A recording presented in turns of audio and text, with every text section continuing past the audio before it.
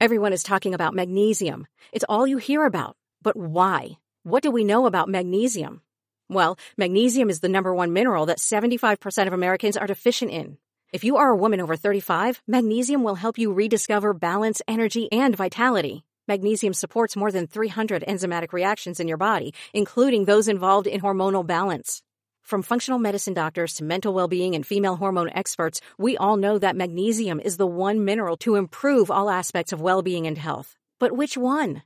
Magnesium Breakthrough from Bioptimizers, the trusted choice recommended by leading experts with 7 best-absorbed forms of magnesium to ensure your body receives the support it needs for overall well-being. Go to bioptimizers.com/balance today and use code BALANCE10 for 10% off. Support your journey to wellness at bioptimizers.com/balance. Magnesium Breakthrough from Bioptimizers, your foundation to optimal health and vitality. Hi, I'm Bobby, and I'm your friend who knows just a little bit too much about pop culture. Welcome to your weekly meeting of Pop Culture Fanatics Anonymous. This week was a very big week for annoying people. We've got quite a bit of nerd anniversaries and holidays that have all fallen pretty much on today, but this week in general, so we're going to go through it. Today is May 4th, or if you're into the Star Wars fandom, May the 4th. May the 4th be with you all. I never thought that I would be celebrating this made-up holiday, but here I am celebrating it because I have now seen the majority of the movies and I am on the last level of Lego Star Wars. I don't know how we got here. I'm not gonna lie to you. I don't know how we got here. I never thought that this day would come, that I would be celebrating Star Wars, let alone have seen a film. But that's really the power of friendship, because I am friends with some big old nerds who have somehow convinced me to watch Star Wars and have somehow further convinced me to enjoy Star Wars. So I do blame them. This is their fault. I didn't have capacity for any more fandoms, and yet Star Wars just snuck its way in there. Somehow, some way. And if you're not into Star Wars, this week is Multiverse of Madness week, which is the new Doctor Strange movie. The premiere was on Monday, on the same day as the Met Gala, which we will get into. Like I said, big week for annoying people all across the board, no matter what you're into. Really annoying week, I gotta say.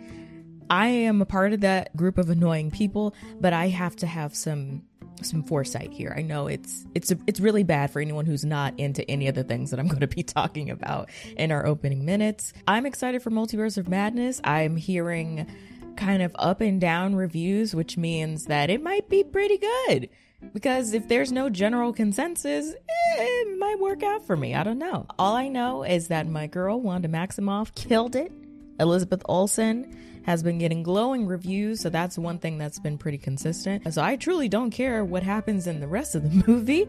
As long as she does well, I'm good. But I'm super excited to go see it. I'm going to see it tomorrow night by myself for the first time, and then I'm going with some friends on Saturday, which I think is always the best way to do it. Like, you go with friends, but then you also go by yourself. So you could take in the film by yourself, really digest what's going on, which is technically what I'm doing. But my reason for going by myself first is because I'm going to the Alamo Drafthouse, which I have mentioned before on this podcast, and they can still sponsor me. It's always a good time to sponsor me, Alamo Drafthouse, just saying. But I'm going to my local Alamo Drafthouse, and I get to see this movie with an Alamo Drafthouse fried chicken sandwich. So I know that my friends and mutuals got to go and schmooze with Elizabeth Olsen and Benedict Cumberbatch at the premiere in LA, but I get to watch it by myself with an Alamo Drafthouse chicken sandwich and a Coca-Cola. So it's not a competition, but I do win. Just saying. Just kidding. Actually, I'm not kidding. I'm very serious. But yeah, I'm excited to go and see it. I have no expectations. I saw a tweet saying that there was a whole laundry list of things that you need to watch. I am not doing that. I'm not doing that. I don't believe that film should be homework. The last time that film was homework for me was in college, and even then, I didn't do it. I didn't do it all the time.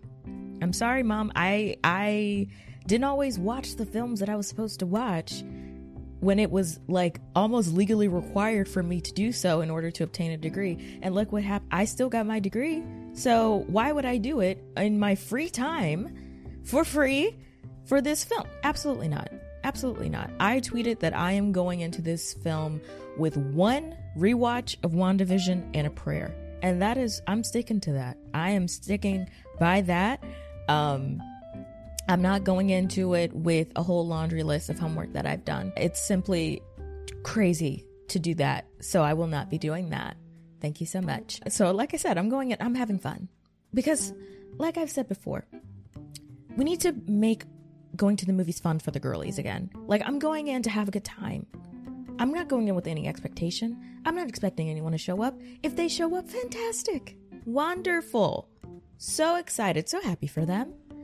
But I'm going in with zero expectations. And I think I challenge the rest of the general public to do the same. Watch media with no expectations and you're going to be wowed all the time.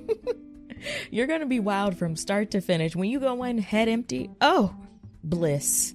Bliss. Ignorance is bliss. On the other side of the annoying people had their day in the sun conversation, the Met Gala was on Monday. And fun fact, the Met Gala is happening 10 minutes away from where I'm recording this podcast right now. I live very close to the Met, and so one of fashion's biggest atrocities was happening just but 10 minutes away from where I am currently sitting. Amazing. The theme this year was Gilded Glamour, which is kind of a paying homage to the Gilded Age, which is so fitting. Which is, if you don't know, the Gilded Age, from what I understand, is like a period in time when the rich and bourgeoisie kind of were oblivious to the issues of the common man, which that's not all that shocking or different from now. But yeah, that was kind of the vibe that was going on. They were oblivious to the corruption and everything that was happening to, you know, the middle and lower class, which huge shocker there. I am not a fashion girly. I do what I can for me. And that's about it. I don't profess to be the most fashion forward person. So I don't have any hot takes other than some people just didn't dress to theme. And I just don't feel like celebrities appreciate themed parties. Like, I love a good themed party. I love production value. Like, sue me, I do love production value.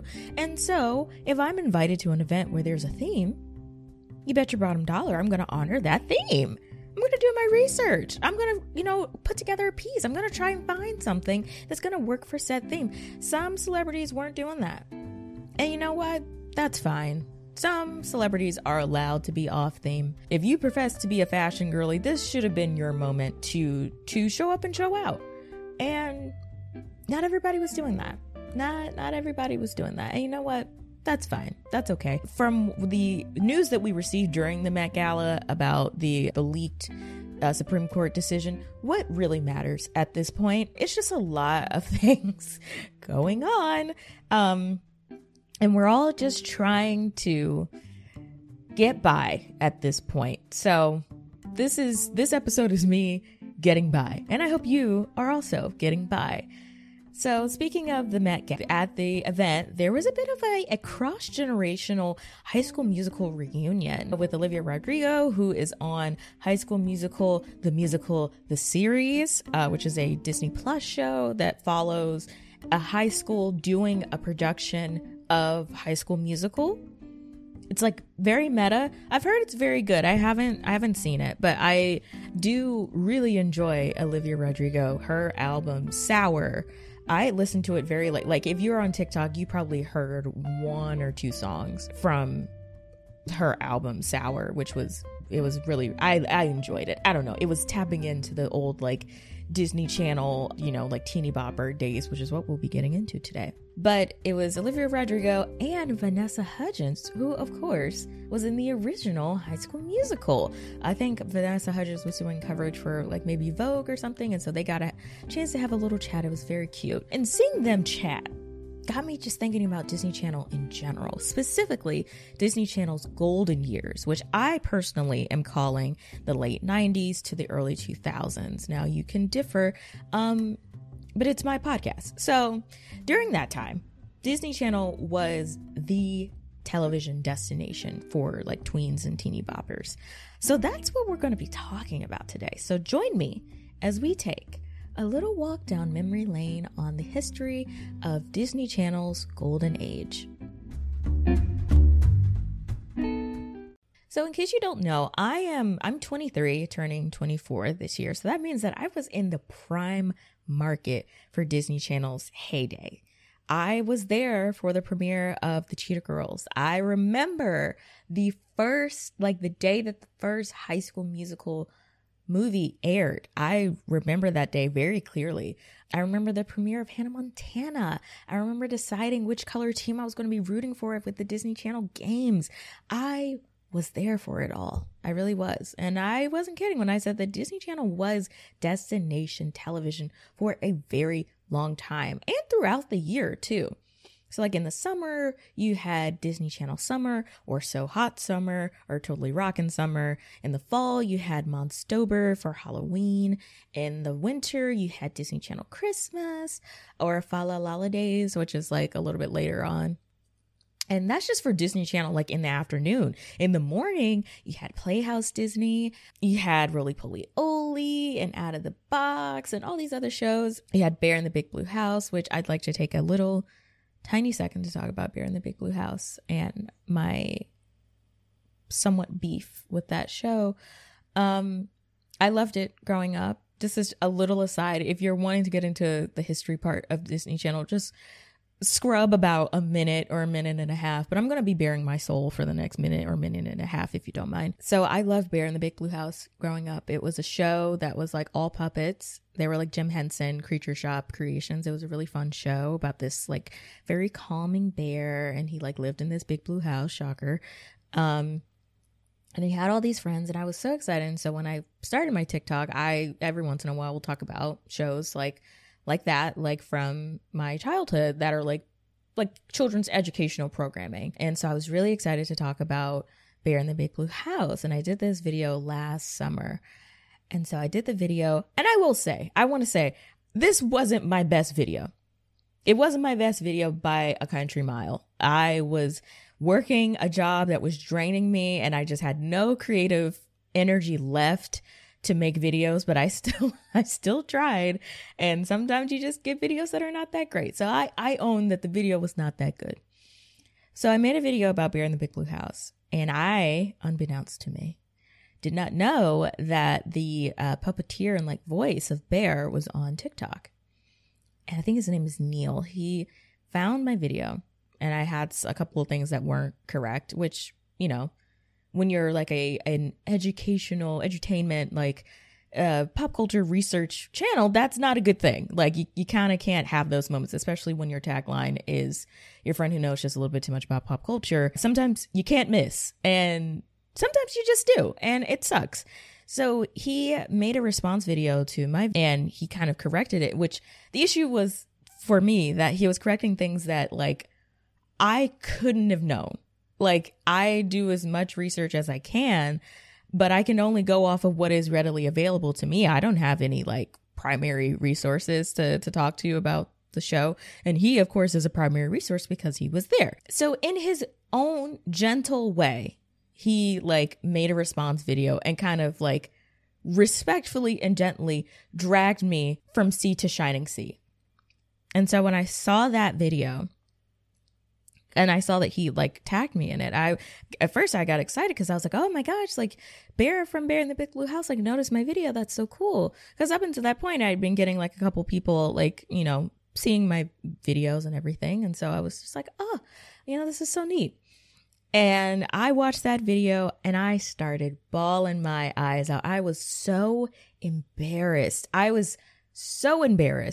Because I was like, I got it wrong. And there were some things that I couldn't have known. And I was like, oh my gosh, like it was one of the worst times that I've had as a creator, because I try and do my best and put my best foot forward.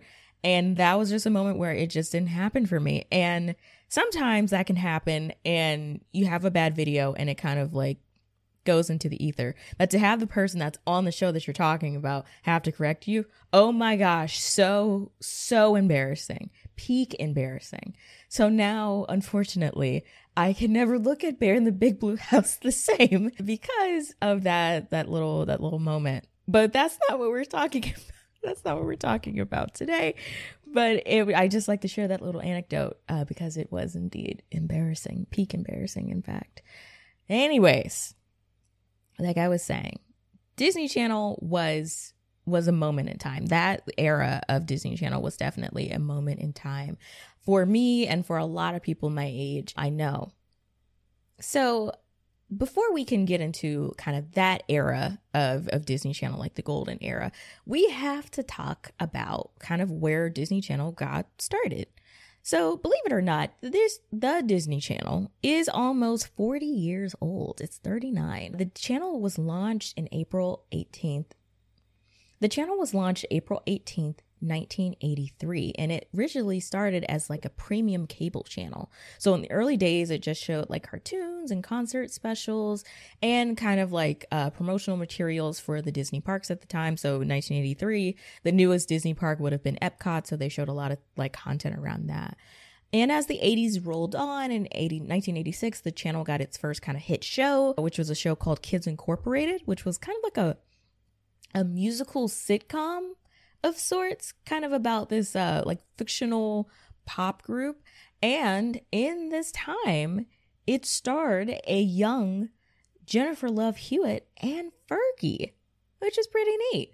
And so, like I said, as the 80s kind of crawled on, we got Kids Incorporated, which is kind of like the first kind of big hit. And also concurrently with Disney Channel around this time, Nickelodeon was kind of doing a similar thing where they were trying to find their footing with original content and just figuring out kind of what the voice of their channel was going to be. So at this time with Nickelodeon, they had You Can't Do That on Television, which was like a Canadian kids sketch comedy show. So I think the mid 80s, when it came to channels that were for kids content, they were like, kids love variety shows. Let's just do a variety show.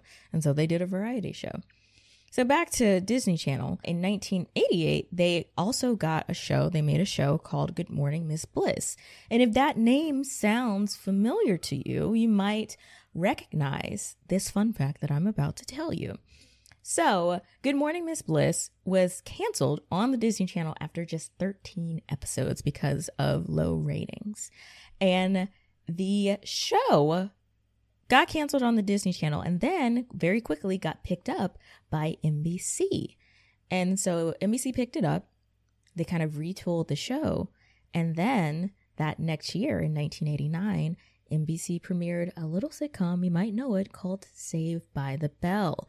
So Good Morning Miss Bliss was the kind of spiritual ancestor of Saved by the Bell. And it got its start technically. Saved by the Bell got its start on the Disney Channel, which is pretty neat. And then by 1989, the Disney Channel revived the iconic, absolutely iconic Mickey Mouse Club. And yes, this is the version of the show that featured just some of the biggest stars still now, like major stars that got their start on this show or kind of like blew up on this show.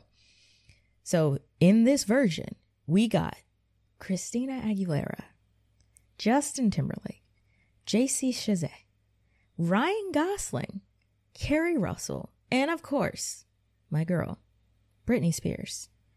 I think the Mickey Mouse Club is truly like, I don't think we consider it to be as big of a institution as it is, but it was kind of the like original, I would say maybe like content farm, content and talent farm. Like it was the show that if you went on there, you had a big chance of being able to skyrocket to the moon as far as success went. And it's not just this version. The original version way back in the 50s, like made stars out of Annette Funicello, just a couple other people. Like every time I go to say Annette Funicello's name, I think of the the Muppet Vision 3D, pun on her name, which is a net full of jello. So I always have to catch myself. But point is, the Mickey Mouse Club was kind of that show that you could go on and become like a massive star. And so it happened in the 50s, and it also happened in the late 80s, early 90s. This version of the show was just called MMC. So they like wanted to make it like, you know, like hip and cool for the 90s. So it's not the Mickey Mouse Club, like your parents' Mickey Mouse Club. It's MMC. We're cool. And it's like, it's the same. It's the Mickey Mouse Club. That's the point. So I can honestly do a whole episode really on how iconic the Mickey Mouse Club was, because it truly, like I said, was a talent farm. So the success of the Mickey Mouse Club and kind of the general vibe of Disney Channel was rolling through the 90s. I will say that in the 90s, the Disney Channel wasn't quite the place to be that it turned into. I think a lot of that accolade goes to the ABC TGIF block that had like Full House, Step by Step, Boy Meets World, like Sabrina the Teenage Witch. Like a lot of what Disney Channel eventually became kind of started on ABC, and then eventually they pulled that general model over to Disney Channel by the late 90s. So also in the late 90s, on April 6, 1997, Disney Channel went away from being a premium cable network. So up until this point, you had to have premium cable. It was almost the equivalent of having like HBO. Like you had to buy the Disney Channel in order to see like all these different shows. And so by this time, by 1997, they had just kind of transitioned to a regular cable network. And they also dropped the in front of Disney Channel. So we know it as Disney Channel, but definitely a kind of older generation might know it as the Disney Channel. So super cool. In this time, we kind of get what eventually becomes like the Disney Channel that we recognize. It begins to take form with a programming block called Zoog. So it was like Zoog Disney.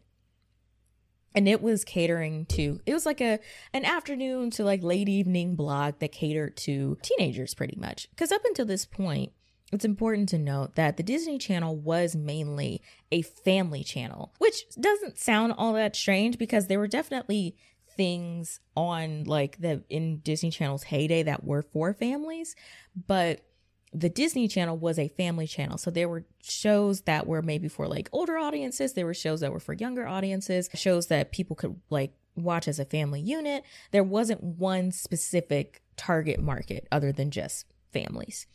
So by the time Zoog Disney kind of rolled around, they started to turn their attention to a more specific target audience with like teens and tweeny boppers pretty much. During this time, there was also, they kind of broke up the programming blocks into thirds. So there was Playhouse Disney, which obviously was shows that were catering to preschoolers.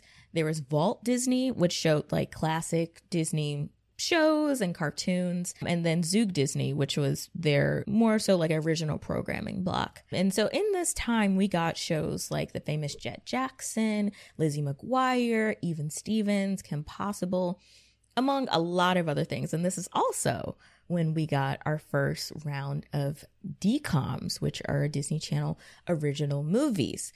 And among the first DCOMs, we don't tend to remember them all that much because, let's be real, they weren't that good, but we had to start somewhere, right? So there technically were DCOMs in like the very early starts of the Disney Channel in like the early 80s, but they weren't what we would consider to be DCOMs now. Like they were, but they weren't, if that makes sense. In kind of the 80s era of the Disney Channel, they were called Disney Channel Premiere Films, which a popular thing for many networks like CBS, NBC, ABC. They did like a Sunday night movie. And so that was kind of what these movies were for. Like you had such classics as Anne of Avalon, the continuing story of Anne of Green Gables. Not really giving Disney Channel vibes, I would say, off of that. But then by 1997, we got Disney Channel original movies, which were movies catered solely to kind of the teenager, tweenager market that were like somewhat original stories that were a little bit younger in feel. So Disney Channel, like I said, up until this point, had been just a general family cable channel. And by 2003, they had fully leaned into being a channel for tweens and teeny boppers. Like I said, sure, families could definitely watch the programming, but this was the first time that the channel started airing content that wasn't catered to any demographic other than maybe, I would say maybe like 8 to 14. Like that was the prime market. And it was also during this time that we got our first musical DCOM in the Cheetah Girls. And I need to go off about the Cheetah Girls for one hot second, if that's okay. And also, if you're saying, oh, well, Xenon was technically it was not a musical. They had a song in it. That doesn't make it a musical. So the Cheetah Girls, first musical. I just want to make that distinction clear. Okay. So I'm gonna tell you how many people watched the premiere of the Cheetah Girls, but I want you to guess how many people saw it worldwide. I want you to just have a number in your head. Take a second, think about how massive the Cheetah Girls were, and how many people you think were watching this movie worldwide when it first premiered. So you might be thinking maybe like 10 million, 20 million. Like that's a lot of people. And if you're thinking around those numbers, you're not even close. 84 million people worldwide, not in just the US, but worldwide, watched the first Cheetah Girls movie. That's history. Like there's no other way to slice or dice that. 84 million people worldwide saw the Cheetah Girls movie. And fun fact, I didn't know this. The film was produced by Whitney Houston, which honestly is not all that shocking because the music of the first Cheetah Girls, like, I mean, what can you say other than just excellence? Absolute excellence. Like it's phenomenal work. I don't know what to say. Like the Cheetah Girls and the Cheetah Girls 2, classics, absolute classics. I will say the right kind of ranking for the Cheetah Girls movies goes as follows. It is Cheetah Girls 2, The Cheetah Girls, and then Cheetah Girls 3, One World. Because the last Cheetah Girls didn't have Raven in it. Like, I'm sorry, but Raven, she was Disney Channel for a long time. And we're going to get into Raven, but she was Disney Channel. Like, she was the queenie of Disney Channel. Like, I don't know. There's no other way to say that. Like, between her show, That's a Raven, Cheetah Girls, and just her just appearing in other things, being on soundtracks for all these different, like, she was that girl. Like, Disney Channel was truly, it was her channel. It was her channel. And so I just want to say, clearly, I have some very spirited feelings about the Cheetah Girls and Raven. And the Cheetah Girls meant a lot to me. I love the Cheetah Girls so much. So much so that I am remembering a moment in time when the Cheetah Girls went on tour, and who other than Miley Cyrus, Hannah Montana was opening for them. So imagine the convergence of these two iconic fixtures of my little pop culture heart on tour together. I was so excited. And at one point I'm remembering that I was supposed to go to the concert, and my mom told me that she had got tickets, and I was so excited, and I was like telling everyone like, yeah, I'm gonna go to the Cheetah Girls concert. And I think it was something like I kept pestering her about buying my school's like pictures, because everyone else's parents were like buying their pictures, and so I was really excited, and I wanted my mom to buy my pictures, and I know that I kept bugging her about it. And eventually, I think I just bugged her too much. She was like, okay, that's it. You're not going to this concert anymore. And I was crushed. Now, was I going to the concert in the beginning, or even like, was I going to it at all? Did my mom have the tickets? I will never know. I truly will never know. But in my heart, I was crushed. I was absolutely crushed. I think that's just the name of the game when it comes to me and concerts. I've never been to one, and I just feel like I have bad luck with it. Every time I've wanted to go to a concert, tickets sold out, can't get them, or I was going to go and it just fell through. I don't know what it is. I don't know what it is about me in concerts, but it just never works out. Also, just like from a diversity standpoint, like the majority of the people in that group are Black. And so that meant a lot to me that they were like these massive success of Disney Channel and they were majority Black. I don't know. It's amazing. Clearly, the success of the Cheetah Girls and it being like a musical DCOM led to the development and creation of High School Musical and Hannah Montana. I think the Cheetah Girls showed the potential of success of these like musical properties for the Disney Channel, and they just ran with it. They really leaned in pretty hard to it. Like I said in my intro, I remember the day of the premiere of the first High School Musical movie. It was in 2006. I was at my grandma's house. Like I had been there for the weekend, and usually Disney Channel original movies always premiere on Sunday nights because Monday morning, it was all that anyone could talk about pretty much at school. So I remember I was at my grandma's house for the weekend and my parents had just come to pick me up and it was like late at night. So I was getting ready to be picked up right when the movie was premiering. And so I was freaking out because I was like, guys, we gotta get home. Like I need to watch High School Musical. Like it was a very big deal to me. Eventually I watched it. And so I was able to participate in all the conversations about the movie the next week at school. But High School Musical was also a really big deal to me. I love a good musical. Clearly I love a good musical. High School Musical, the first soundtrack really went off. Also, if you're listening to me and you're like, yeah, Zac Efron, I think this is common knowledge by now, but I still want to share that if you listen to the first High School Musical soundtrack and you're like, wow, Zac Efron's voice sounds a lot different than it does in High School Musical 2 and High School Musical 3 senior year, that's because it's not him singing. It is Drew Seeley, who truly was carrying Disney Channel on his back at during this period because he was everywhere. Like the ghost singing voice for so many people on a litany of Disney Channel original movies. And so that's him. That's his voice singing for Troy in the first High School Musical movie. And then eventually they phase into Zac Efron's singing voice for the last two movies. I think I was a bigger fan of High School Musical 2, so much so that I had the poster for that movie hanging in my room for too long, one could say, in my baby pink room when I was in like middle school and probably in high school is when I took it down. It was up there for quite a long time. So I really loved High School Musical. I talked about this on a stream with my friend Momo. And we were talking about how when High School Musical came out, you either went to a High School Musical party or you had a High School Musical party or you received something High School Musical adjacent as a gift at some point, which is so true. I remember having, I think like a High School Musical shirt at some point, like a bunch of like little books and stickers and everything. I had the High School Musical DVD game. I don't think I ever played it, but I did have it. And so it was just like, Disney Channel really leaned into the merchandising. Let's just say that they leaned in wholeheartedly to the merchandising during this time. You couldn't go anywhere without seeing something with High School Musical, Hannah Montana, That's a Raven. Not a ton of like Sweet Life of Zack and Cody stuff, but I'm sure it was out there. Like Disney Channel was on top of it when it came to the merchandising.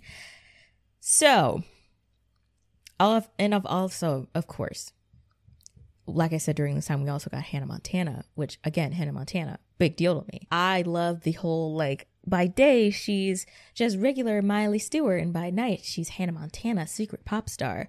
The first album I remember ever buying with my own money on my little silver iPod Nano was the Hannah Montana soundtrack for season 1.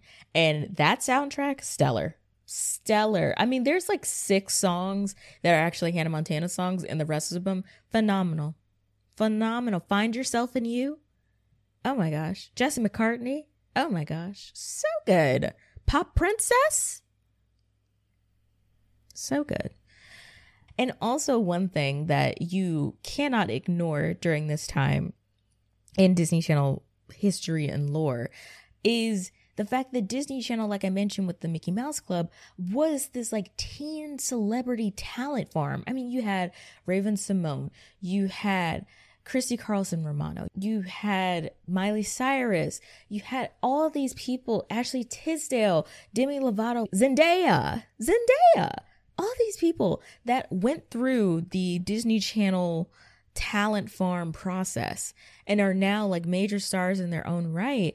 And it was so crazy to see them all in one place during this time. Like all these celebrities and stars, Selena Gomez, like all these people who are now like huge celebrities by themselves went through this kind of proverbial like ringer with Disney Channel. And some of them, you know, came out on the other end, not unscathed, but doing fine. And then some of them did not. And I think it's become kind of weirdly synonymous with Disney Channel to be like, you do like the Disney Channel child star thing, and then you kind of go crazy in your early 20s, and then you kind of like mellow out, which that happens to a lot of, you know, like child celebrities. So it's not all that crazy, but it feels like Disney Channel really became synonymous with that idea that happens to people who find stardom pretty early on.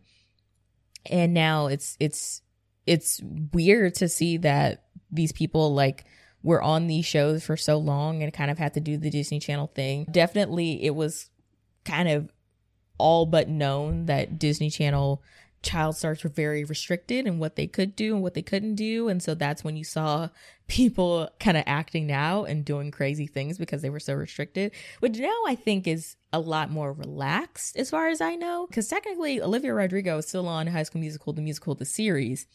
And her songs have all these cuss words in it. And she's like dressing, not in a provocative way, but in a way that like any other Disney Channel star of like 10, 15 years ago would have gotten completely like dragged for. So they've definitely, I think, have since relaxed a lot of those restrictions that they put on their stars. But a lot of that started in this time period.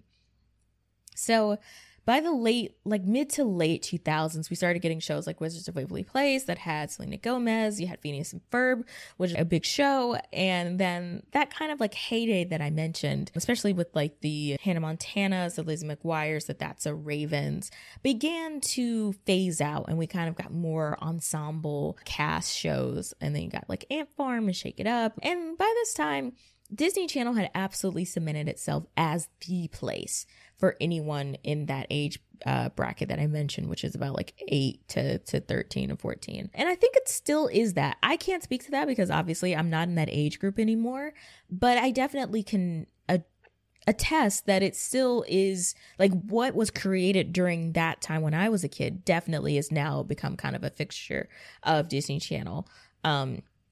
I definitely think that there are still stars coming out of Disney Channel shows, like I mentioned, Olivia Rodrigo, but I don't know if it's to the same extent as it was during that time. And maybe it doesn't need to be that anymore, you know, like maybe that golden age of the Disney Channel, we don't know all of what went on behind the scenes with that. So maybe that time was, you know, a period off in the distance, like it's of the past. It was fun as a consumer watching all the content that came from it, but maybe that was just a moment in time and it's not that anymore. So I don't know. I don't quite know where the Disney Channel is now or where it will be heading. As far as I know, I don't think it's like truly a channel anymore. Like it is, but it isn't in the way that it was during this time. So the future truly is unknown, I think. Obviously, as you could maybe tell, especially by the length of this episode, I adored the Disney Channel. It was a very big deal to me. For a lot of that time period, I would spend the summers at my grandma's house with my cousins, and I remember watching the Disney Channel pretty much every day. Like we would ping pong back and forth between Nickelodeon and Disney Channel, but I would be there. We would be watching the newest DCOM, shows that we loved, reruns of shows that we loved, old like cartoons. I remember like staying up and watching the premieres of shows like Brandy and Mr. Whiskers and Dave the Barbarian, all these shows that were incredibly short-lived, but I remember watching them and them being like a big deal to me. And I think this moment in time was crucial and pivotal to who I was at that time. And kind of, I know it bolstered my love for pop culture for sure. So that was the Disney Channel. That was the golden age of the Disney Channel. It's definitely a period of time that I think we're starting to hear more about from the stars themselves as they get older and they kind of get a little bit nostalgic for it and think back on that time period. but that's what it was. I really hope you enjoyed today's episode, Afternooners. This was less of a research-heavy episode. We got some research in there, but it was just mainly me talking about how much the Disney Channel meant to me as a kid, and more anecdotal. It's a more anecdotal episode, if you can say that. A lot more stories of childhood me, if you will. And what's crazy is that I didn't even go into my Jonas Brothers phase, which was definitely running concurrent with the Disney Channel stuff. I love the Jonas Brothers. It goes without saying. If I ever do kind of a just like 2000s pop culture episode in general, that's when I will really let loose on my Jonas Brothers era. But we're gonna table that for now. If you don't know, the Afternooners is my name for all of us. So if you've made it to the end of this episode, congratulations, you're an Afternooner now. If you want to know where else to find me on the internet, you can find me at The Afternoon Special on TikTok and on Instagram, or over on Twitter at Hi, I'm Bobby, HIIMBOBBI. You can keep up with this podcast specifically over on Instagram at Hi, I'm Bobby Podcast, and that is all one word. And if you're thinking, Bobby, I'm not going to remember that, I just went down this nostalgia wormhole talking about Disney Channel original movies and these shows, and I think I might need to go and re-binge all of That's a Raven. First of all, same. And second of all, that is so great, and there are absolutely no worries with that because I put all of that information in the description box just for you. You're welcome. As you can probably tell, I typically spend a lot of time researching, but this was an episode that I was writing and just kind of just allowing nostalgia to take its course. So I put on a lot of music typically when I do these episodes. And so this week's episode was powered by Disney Channel original movie soundtracks. What else could it be? Literally, what else could it be? Specifically, the soundtrack for High School Musical. That is all 3 movies, all 3 albums, all 3 bangers. And of course, the Cheetah Girls soundtrack for the Cheetah Girls 1 and for Cheetah Girls 2. Like I said, we don't really talk about Cheetah Girls 3. That is just my personal opinion. I truly hope that you enjoyed this week's chat and that you'll join me again next week for another pop culture deep dive. Later days, friends. Whether you're in a relationship, single, or recently heartbroken, you could be navigating some tough stuff. And it really can be challenging to do this on your own. We all need help when it comes to our relationships, very specifically our love lives.